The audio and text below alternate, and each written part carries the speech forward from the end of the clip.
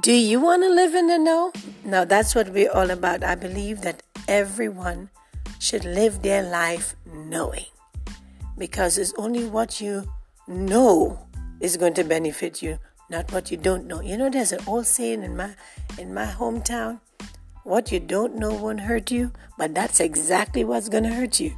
So you want to live in the know, without a doubt. And then God says, with a lack of knowledge, we all perish. So we got to know. You got to know how to live, how to build your life financially, how to build your life spiritually, how to build your life.